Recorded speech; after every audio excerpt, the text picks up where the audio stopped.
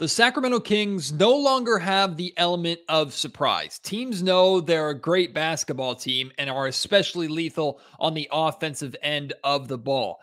But are the Kings still somehow an under the radar team, especially in the Western Conference? Jay Mars joins me to discuss this on today's episode of the Locked On Kings podcast. You are Locked On Kings, your daily Sacramento Kings podcast. Part of the Locked On Podcast Network, your team every day. And now, ladies and gentlemen, it is that time. Time for another episode of Locked On Kings.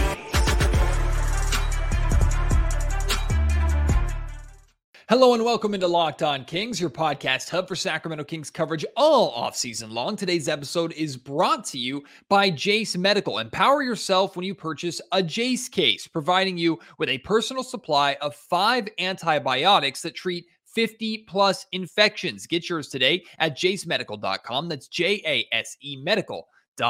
My name is Matt George. I have the privilege of being your host here. I'm a Sacramento sports reporter and producer at ABC 10 News. And many of you know that before I was at ABC 10 here in Sacramento, I worked for Sacktown Sports 1140 Radio, where I met my guest today and worked with my guest today for many years, Jay Mars, who is no longer at Sacktown Sports 1140, just recently left the radio station for bigger and better things. But he is still a very, very gifted basketball mind, someone who I am still very much going to take advantage of and have on the Locked On Kings podcast whenever I can have him on, as well as ABC 10 content too. So I'm not letting Jay Mars escape fully from sports talk. He's going to continue to join me here on the Locked On Kings podcast whenever we're able to snatch some of his time. But I wanted to have Jay Mars on because I knew he'd have some interesting perspective on this that's kind of been bouncing around in my head a little bit. Like, the Sacramento Kings are a team that, like I said in the intro, they're no longer surprising anybody. People know that the Kings are a playoff team. People know the Kings are good. People know they're especially good on the offensive end of the floor. They know how the Sacramento Kings like to play. They know which weapons the Kings lean on. They know what Mike Brown is trying to do and what system he's trying to incorporate. Now, that doesn't mean that the Kings aren't going to bring anything new to the table. We would hope they would debut and bring some new things to the table, particularly as a team defense to help improve this team overall. You don't want to be completely predictable, but even if the Kings are predictable, they're going to be very difficult to stop, especially on offense. Now, that being said, even with the expectation that the Kings are a playoff team, it does still feel like they're under the radar a little bit. It does still feel like expectations are not as high for them as they should be, or that maybe national media members, fans, other teams might not be taking the Kings as seriously as you would expect a reigning Pacific Division champion and third overall seed in the Western Conference last season.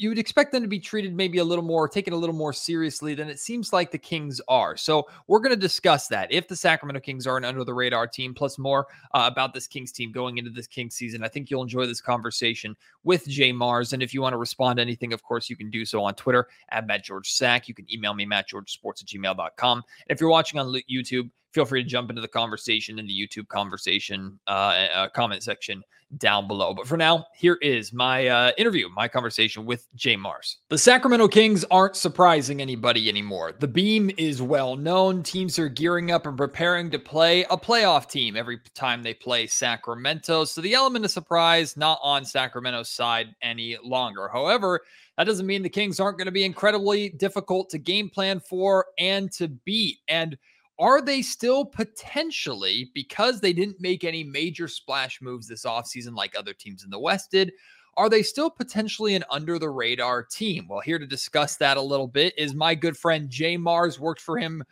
with him, sometimes for him, for many, many years at Sacktown Sports 1140 and Sacramento Sports Radio. He has just recently moved on from that, doing bigger and better things, which I'm so excited for you, my friend. But that doesn't mean we're not going to still bring you back to Locked On Kings and to ABC 10 when we can get your expert opinions and thoughts on Kings basketball as we get closer and closer, my friend. It's a pleasure to have you on. Thanks for coming.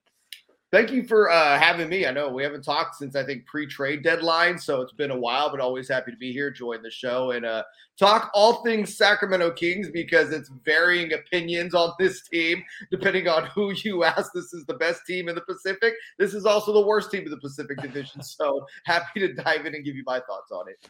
Well, one thing at least we can all agree on is, isn't it great going into a season with not just expectations, but high expectations? And whether you're at the top of the expectation list, like some people are, or at the bottom of the expectation list, there still is the general belief that the Kings are a good basketball team, and that's fun.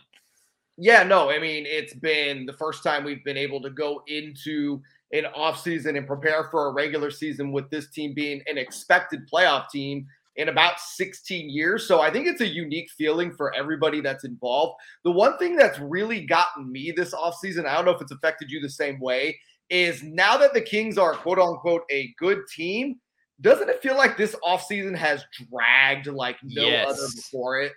Yes. Oh my God, you're 100% right, because we put usually so much weight into the offseason. And this was still an important offseason for moves and stuff, but every offseason for the Kings has been massive draft pick, importance of summer league, and man, the Kings need to make moves to finally turn themselves around. Well, now we know the core here is good. It's just about getting the core back together in the gym when the calendar turns. You're 100% right.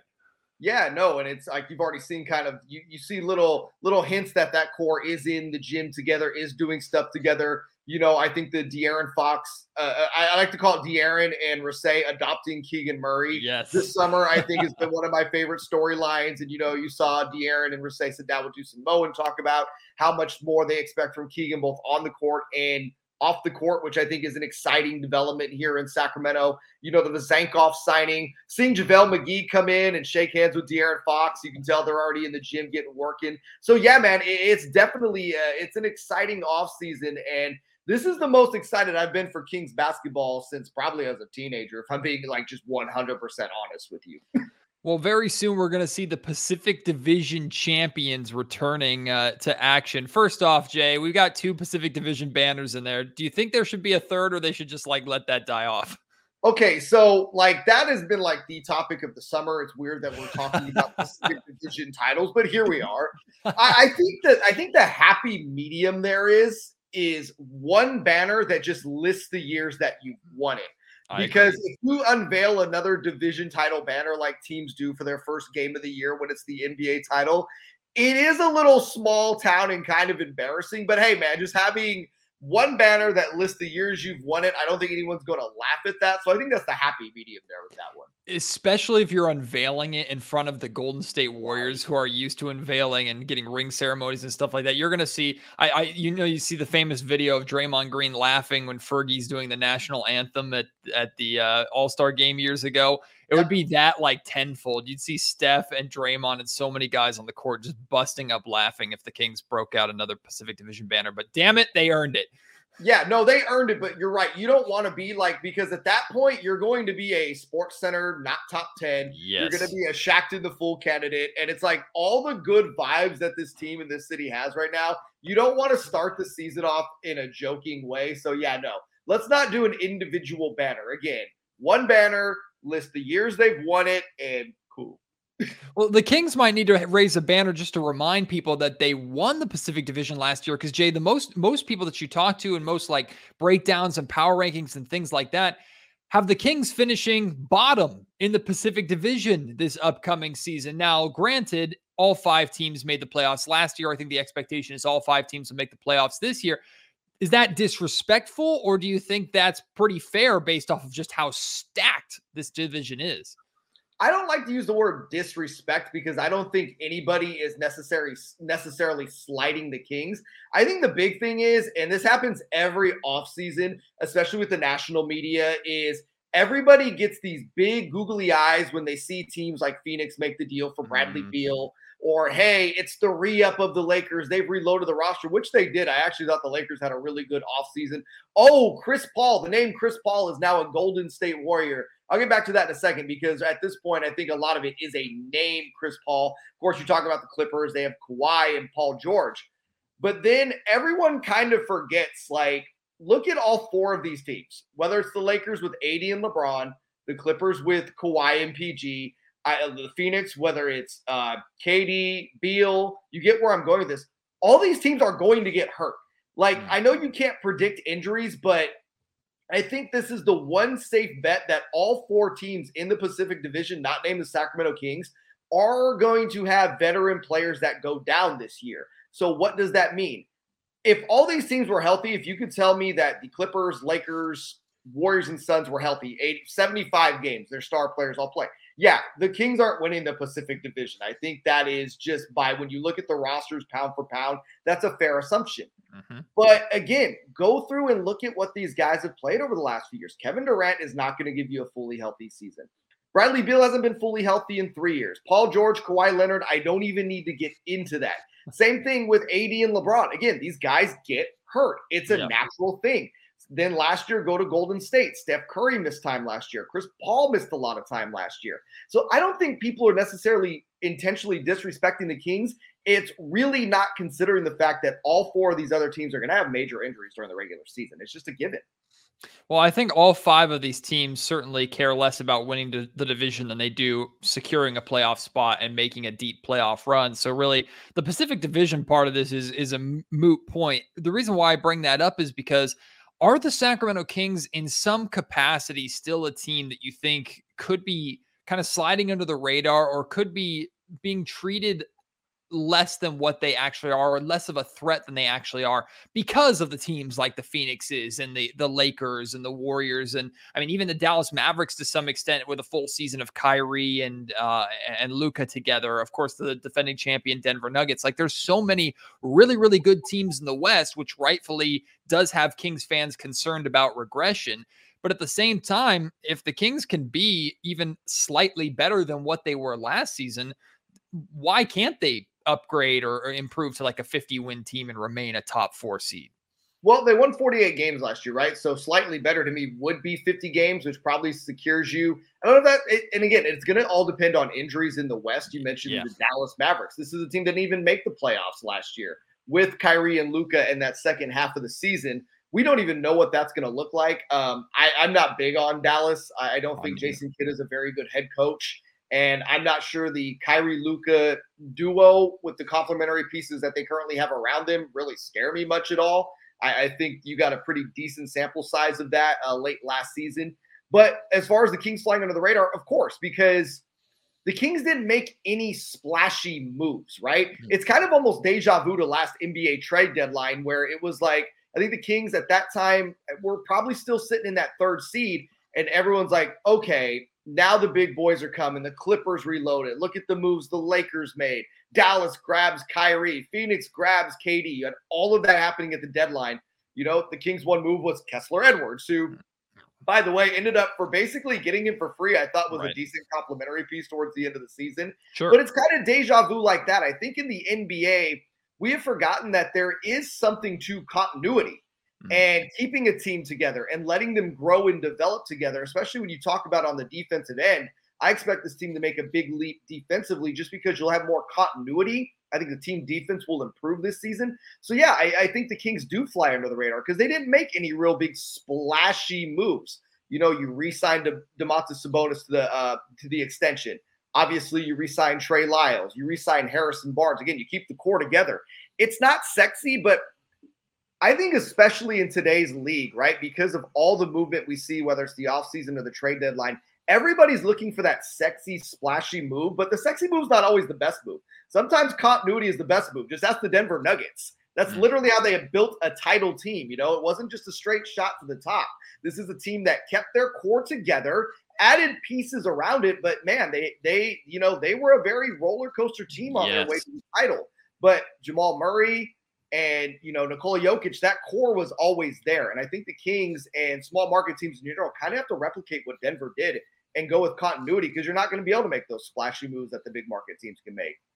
Yeah, the market, I think, is essential, too. I'm glad you pointed that out because the Kings still have to remember what city they play in. And, of course, that's not a dig to Sacramento. We love Sacramento. We love it here, and we know players love it here. And Sacramento was showcased last season with finally returning to the playoffs. And I think the NBA wants to show more of that. Hence the reason why there's so many national TV games that are in Sacramento this season. But still, this market is not a market where you can build and retool and ramp up a roster in a way that like an LA or Miami or even Phoenix, who was bad a handful of seasons ago. Phoenix is still a little bit bigger and better of a market to do that kind of thing than the Sacramento Kings are. At the same time, though, Jay, I see the Kings also kind of dipping their foot into the Golden State Warriors pool a little bit, because very clearly Monte McNair is trying to not only build a championship team, but have that championship team on the same kind of contract length and timeline to where they can essentially try to become a dynasty. Now, you have to walk before you can run and run before you can sprint.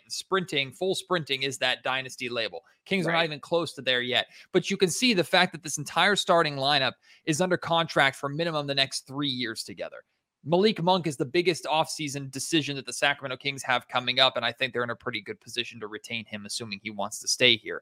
Like, I don't know if we can blame Monty if things don't go well this season. Maybe we're disappointed in some of the decisions. Maybe like the Harrison Barnes move might be ridiculed a little bit. Oh, you decided to bring Harrison back and that didn't end up working out.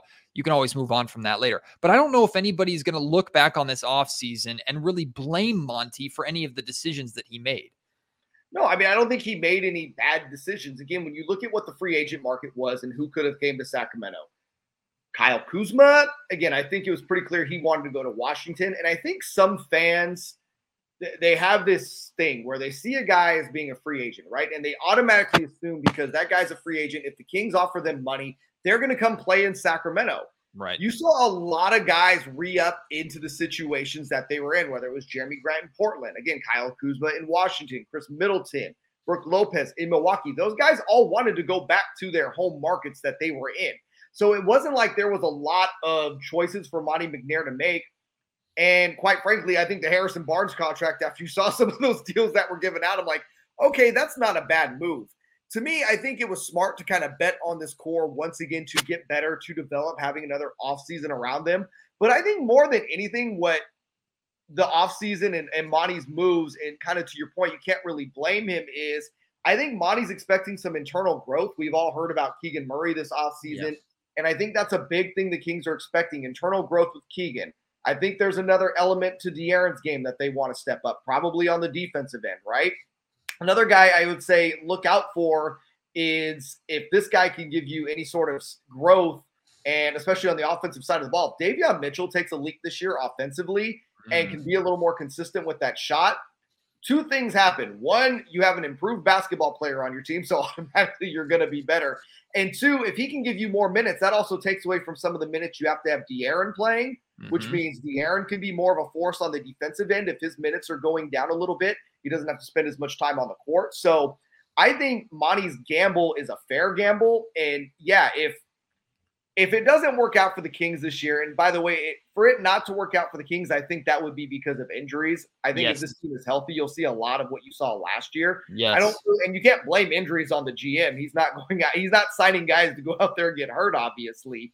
But yeah, no, I think Monte McNair is pretty safe this year, regardless what happens. But again, I like the bet he's making on his roster, and I like the bet he's making on some of these guys taking a big leap internally, which again would, I think, elevate the Kings to above 50 wins this year. Today's episode of the Locked On Kings podcast is brought to you by an all-new sponsor. It's Jace Medical. Everyone should be empowered to care for themselves and their loved ones during the unexpected. That's why Jace Medical offers the Jace Case. The Jace Case provides 5 life-saving antibiotics for emergency use and gives you a peace of mind so that you are not just hoping that you have access to medication in case of an emergency. Jace Medical makes sure that you have the medication in hand. Jace Medical is simple. They handle everything from the online evaluation to licensed pharmacy medication delivery and ongoing consultation and care. Don't get caught unprepared. You can save more than $360 by getting these life-saving antibiotics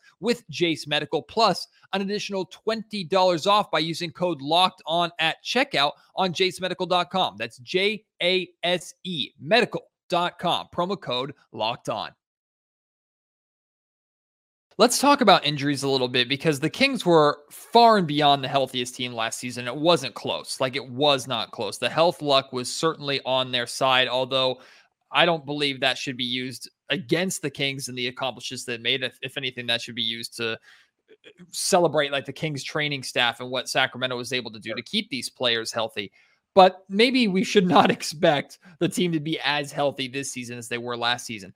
I think Monty, within reason, I think Monty has done about as good of a job as he can do to put fail safes in place or depth in place where the Kings can handle and manage that. Of course, you lose Fox or you lose Sabonis for an extended period of time. That's one thing. Like replacing a star, you can't necessarily do that. But I like the depth on this team, Jay, at basically every position and the versatility of this roster and how Mike Brown staggers his lineups. I believe that this team can handle 3-week absence of Harrison Barnes, a 2-week absence of Keegan Murray, a 2.5-week absence of De'Aaron Fox and Domantas Sabonis, and at the very least tread water. And I think that's really all you can ask for from a roster like that. Oh yeah, no, you lose a key piece. If you can like go to your point again against, Keegan Murray, you lose Keegan Murray for 3 weeks. If you can tread water, and to me, treading water is around 500 and then get back to playing winning basketball when he gets back. Absolutely. I mean, I feel like this roster really last year, once you got past the starting lineup, you had about 3, maybe 4 guys you could truly rely on. Davion Mitchell, Malik Monk, and Trey Lyles. Like those were definitely those guys. It's like, okay, these are key cogs. But now you add a Vezenkov. Now you add a guy like Chris Duarte. Now you have a JaVale McGee. Having 3 more additional pieces that you could rotate in, whether it's for injuries or you need to change up your lineup a little bit this year. And I think Monty McNair did a really good job of just giving Mike Brown more options. I think once Mike Brown kind of had to go to the Chimezie Metus and the Alex Lins and the Terrence Davises last year, that's when you knew he was just kind of desperate to get something going. But I think the guys that you brought in towards the end of the bench, again, McGee, Duarte, and I'm not going to say Vezenkov to the end of the bench because I don't think he will be. I think you'll see him get a lot of minutes very quickly. I think adding that kind of depth, again, it helps you when the injuries, but also when the Kings are struggling from a matchup standpoint. How many times last year did we see this team struggle with big lineups, man? Lineups with length, even when teams were, I use Orlando as the example all the time. Orlando was not as talented as the Kings, but Orlando gave the Kings so many tough games because the Kings had trouble competing with their size. Yep. Now when you have that, size difference, you have a JaVale McGee you can go to on the bench now that can come in there and provide you some length and some protection around the rim. Or if you do want to play a little more small ball, we saw the Trey Lyles at the 5 lineup work a lot of times last year. Personally, I understand why Mike Brown went back to Domantas Sabonis in Game 7 of that Warriors game. That's your all-NBA center. You're going to give him the nod there. But, man, I thought Trey Lyles played fantastic, especially in that 7th game. He provided a lot of mismatches when you could have him out there stretching out the defense at the 5 spot. So I think you'll see him do that as well. But the lineup versatility that is provided now that you have a deeper bench is truly something that it's not splashy. Again, it's not sexy, but it is something to watch as a fan. That's going to make this team a lot better. Well, the Kings offense is not going to surprise anybody. In fact, a lot of people are going to be tuning in to watch that offense on display. But again, I don't know how you stop Sacramento's offense. Some teams might try to adopt the Golden State Warriors model. I don't know how many teams not named the Warriors can pull that off. And also, I think it's fair to expect that the Sacramento Kings know how to defeat and handle that defensive game plan that the Warriors implemented much better now that they have a training camp, an offseason, individual work, teamwork to kind of address that.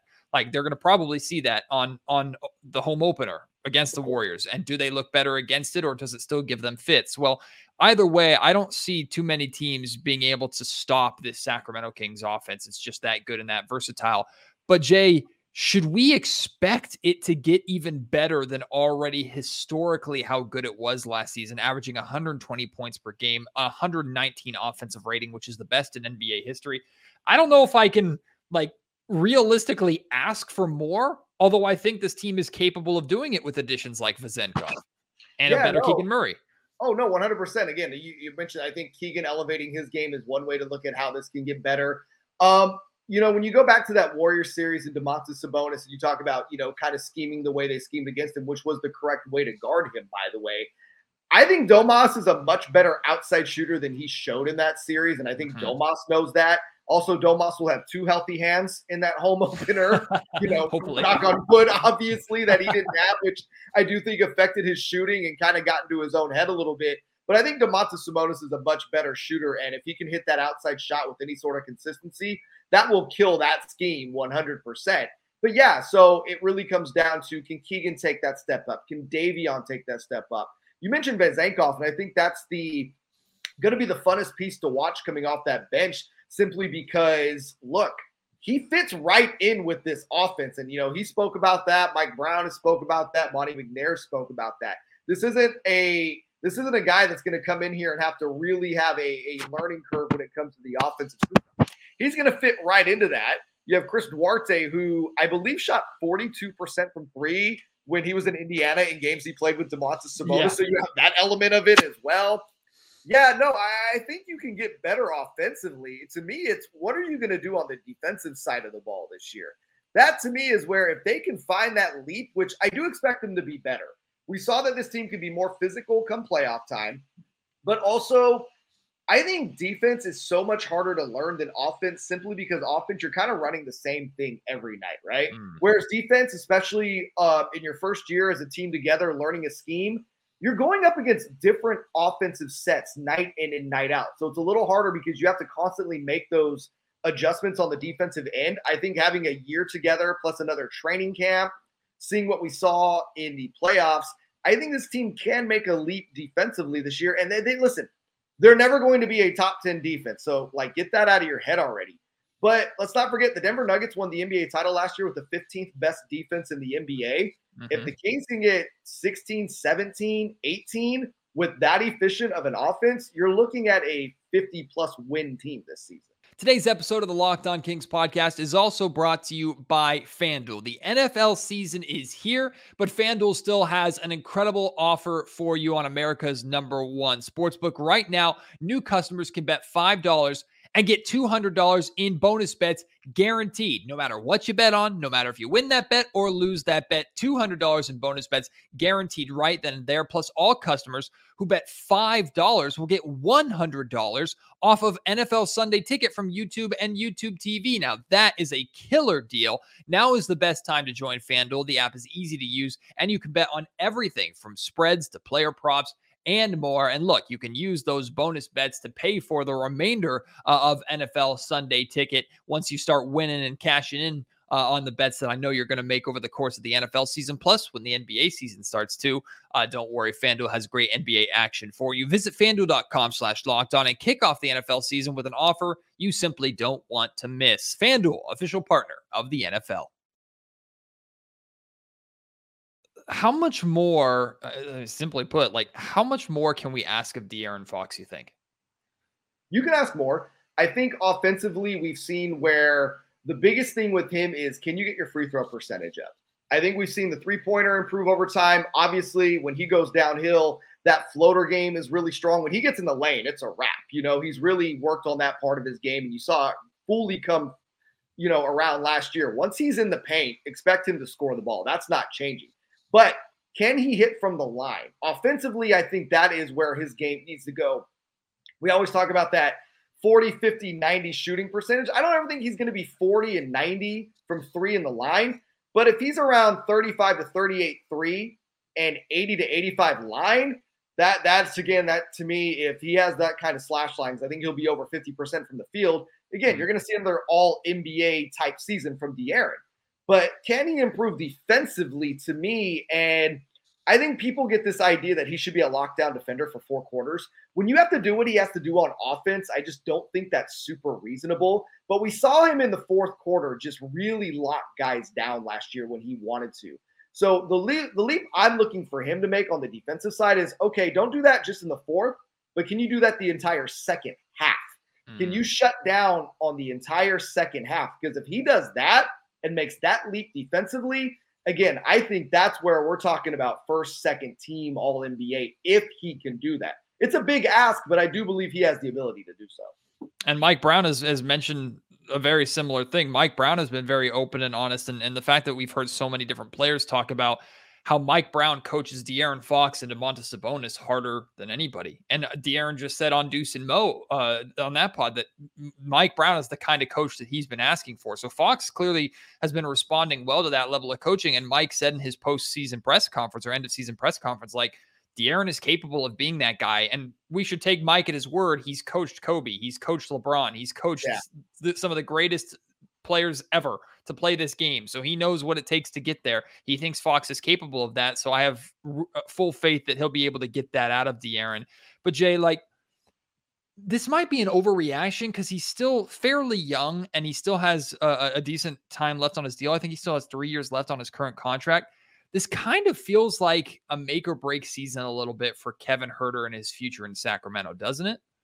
I've said this before that I think if you're looking at the trade deadline, come here and you want to make a move at the deadline, Kevin Huerter will obviously be a guy that will be a key piece that they would probably float out there. I'm not sure this is a make or break season. I think the one thing you want to see from Kevin this year to really show that he is that two of the future in Sacramento is the consistency. Because we saw it last year, man. When Kevin Huerter is on, this team's going to win a lot of basketball games. He is so good, not just on the perimeter, but I think we found out last year too, him going to the basket and getting in the paint and scoring was a really I don't know if underreported is the right word, but man, when we traded for him and acquired him, I don't think anyone really expected that part of his game. And I liked how he would do that at times last year when he couldn't hit from the three. He would go inside the paint, get a few buckets just to see the ball go in. But he had a couple months last year where he was just abysmal. And then obviously the playoff series against Golden State, I mean, I hate using the term disappeared because obviously he was out there trying to do other things, but he was not a plus for the Sacramento Kings. So, yeah, I'm not sure I'm going to create a make or break here, but for him to really establish himself as the two of the future on this team, I do think he has to show some consistency. Or if, the Kings are in the market for somebody at the trade deadline or even next offseason, I do believe he would be a piece that they would dangle out there. He also showed off too. You talked about kind of an underrated element of his game. Malik surprised me with this also, but Malik was definitely more kind of flashy and direct about it. Kevin Huerter is not a bad distributor either. And I don't know how much of those assist numbers coming up were because of the offense that the Kings play in, but Huerter had a handful of games where you'd look up the scoreboard in the third quarter and he'd have like 5, 6, 7 assists. You're like, okay, Kevin, where did this come from? He's not too bad as a distributor. No, he's not too bad as a distributor. And obviously in an offense that features De'Aaron Fox, who's not – people still get that like old school point guard mentality. They want to see more assists out of Fox. It's just not really his game. He's going to get you his dimes. He's just that good of a ball player. But yeah, it can't be Domantas Sabonis in that starting five getting all the assists. You need another guy in there that, hey, if they take Domas away, that they can get the ball to a key piece on the offensive side. Yeah, Huerter showed that at times last year. I wouldn't expect that to be a consistent part of his game, but it is nice when it happens. You go back to Malik, and I think Malik's assists were, again, just the idea that once De'Aaron was off the floor or Domas was off the floor, this team didn't really have another distributor. And that was something where Malik kind of stepped up and did that. I don't think his game is best when he's in kind of that distributor role, but it is something he can do off the bench. You got to hope someone like Davion can maybe find that part of their game this year so that Malik can focus more on the scoring side. But yeah, no, both of those guys showed at times last year that they can definitely distribute the ball if need be. You think this team needs to add another kind of break glass in case of emergency backup point guard? It's funny. Is Jordan Ford going to be that guy? He just got the training camp invite. Right. He impressed in Summer League. I thought he was really good in Stockton last year. What I like about him is he's extremely fast. He can pass the ball. And when you talk about break glass in case of emergency and you want someone that distribute the ball, listen, we all loved Matthew Dellavedova. I think Delly was definitely there, for his influence in the locker room. And I never think something like that can go. I think it's a very underrated on what a vet can bring. But boy, when Delly got in the game last year, it was an adventure. And I would like for whoever that third point guard is this year to not be an adventure guy. So, I mean, do you look at a guy like DJ Augustine, a guy who's been a distributor in this league for a long time, and maybe give him a look for that 15th roster spot? Are they expecting Colby Jones to maybe be that break glass in case of an emergency guy this year? I think that's a lot to ask for a rookie second-round pick, but they do have a lot of confidence in him and what he can develop. So I do think that they're going to have to find that guy, whether, again, it's a guy that's on a training camp deal, a rookie, or if they bring in a vet, because they do have one open roster spot left. it will be interesting to see who fills that void. But, with Nerlens Noel being cut and Kata being cut, I think that's a pretty clear indication that it'll definitely be a guard taking up that last roster spot. Yeah, finally, Jay, I'm glad you brought those two up because that's how I wanted to end. I wanted to ask you the decision to basically commit to your two backup centers, even though I still think Trey Lyles is going to spend a majority of the time as your backup five. Committing to JaVale McGee and Alex Len and basically removing any training camp competition before it could be started. You essentially paid Kata and paid Nerlens Noel to have them potentially come and then not come. And they just got I think Nerlens Noel got like $200,000 just for signing the dotted line and never had to report or do anything. So I think Nemi got like 300 or those numbers might be flipped. But yeah, I think there was about $500,000 they just gave away yesterday when they let those two guys go. Hey man, sign me up for that. I'll sign that piece of paper and get paid and not even show up. But do you think that's the right decision for the Kings to just commit to the two and not even spend the time on the training camp battle?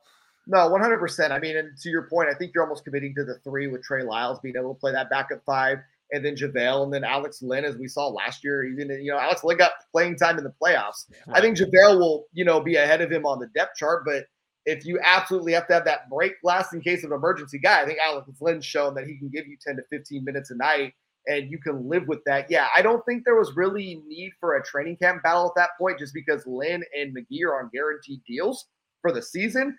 So you would have really been bringing in possibly Noel or Nemi to be the 15th guy. They'd have been, again, arguably the fifth center on the roster. That's just not a thing.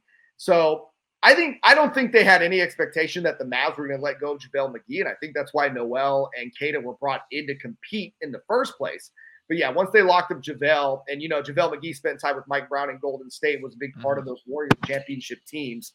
And I'm sure Mike Brown was a big advocate for bringing JaVale McGee in. Once JaVale McGee became available, I don't think Kata would have made the team. I don't think Nerlens would have made the team. I think people fell in love with the idea of Nerlens Noel versus the reality of Nerlens Noel, where this is a guy that's just not a great NBA player anymore, or never really was, but is a somewhat serviceable NBA player now. He's not going to give you much of anything. Yeah, maybe I might be slightly guilty of that too, because I've loved the idea of Nerlens Noel in Sacramento for years, knowing full well that the fact that he couldn't stay any one place for very long was probably not going to bode well for his Kings future. But I always liked the idea of rim protection, but also Mike Brown is a head coach that's openly says that blocks is a dumb stat and blocks doesn't matter. Rim protection goes beyond just blocking shots. So you'd rather secure the possession with a defensive rebound than you would block a shot and swat it out of bounds and give them another shot at it. So we'll see what the Kings do going forward. Jay, it's always a treat to have you on, my friend. We have to do this more often. Would love to have you periodically throughout the season and then some. I think it's going to be a wild year no matter what. There are going to be ups. There's certainly going to be downs. Expectations are high. I think it's going to be a really, really fun year. And I'm looking forward to having you as part of the amazing group of guests that I get to talk to over the course of the year. So can't wait to do it again, my friend. Congratulations on the next step for you. And I can't wait to chat with you soon. Hey man, anytime. I got free time. So just get, I'm a text message away. We'll make it happen. Whether it's here on TV, man, always happy to join you. Always fun to talk Kings basketball. Huge thank you to Jay Mars for joining me on the Locked On Kings podcast. Looking forward to having him on more this season and in the near future. I hope you enjoyed that conversation. Do you feel like the Sacramento Kings are still kind of under the radar? Maybe underrated is the word that you would want to use. Do you feel that way? Or do you think, no, the Kings are very much established. Teams definitely know what the Kings are bringing, and they're going to have to prove that they can take it to that next level. They're going to have to prove that they can even stay at the level that they're currently at, or the level that they got to last season. Let's talk about it. I think there's great arguments to be made for both sides. Let's discuss it. At Matt George Sack on Twitter, MattGeorgeSports@gmail.com if you want to email me, and you can get involved in the YouTube comment section down below. Appreciate your support as always here on the Locked On Kings podcast. Can't wait to have you join me on the next episode. Until then, my name is Matt George. You've been listening to the Locked On Kings podcast, part of the Locked On Podcast Network.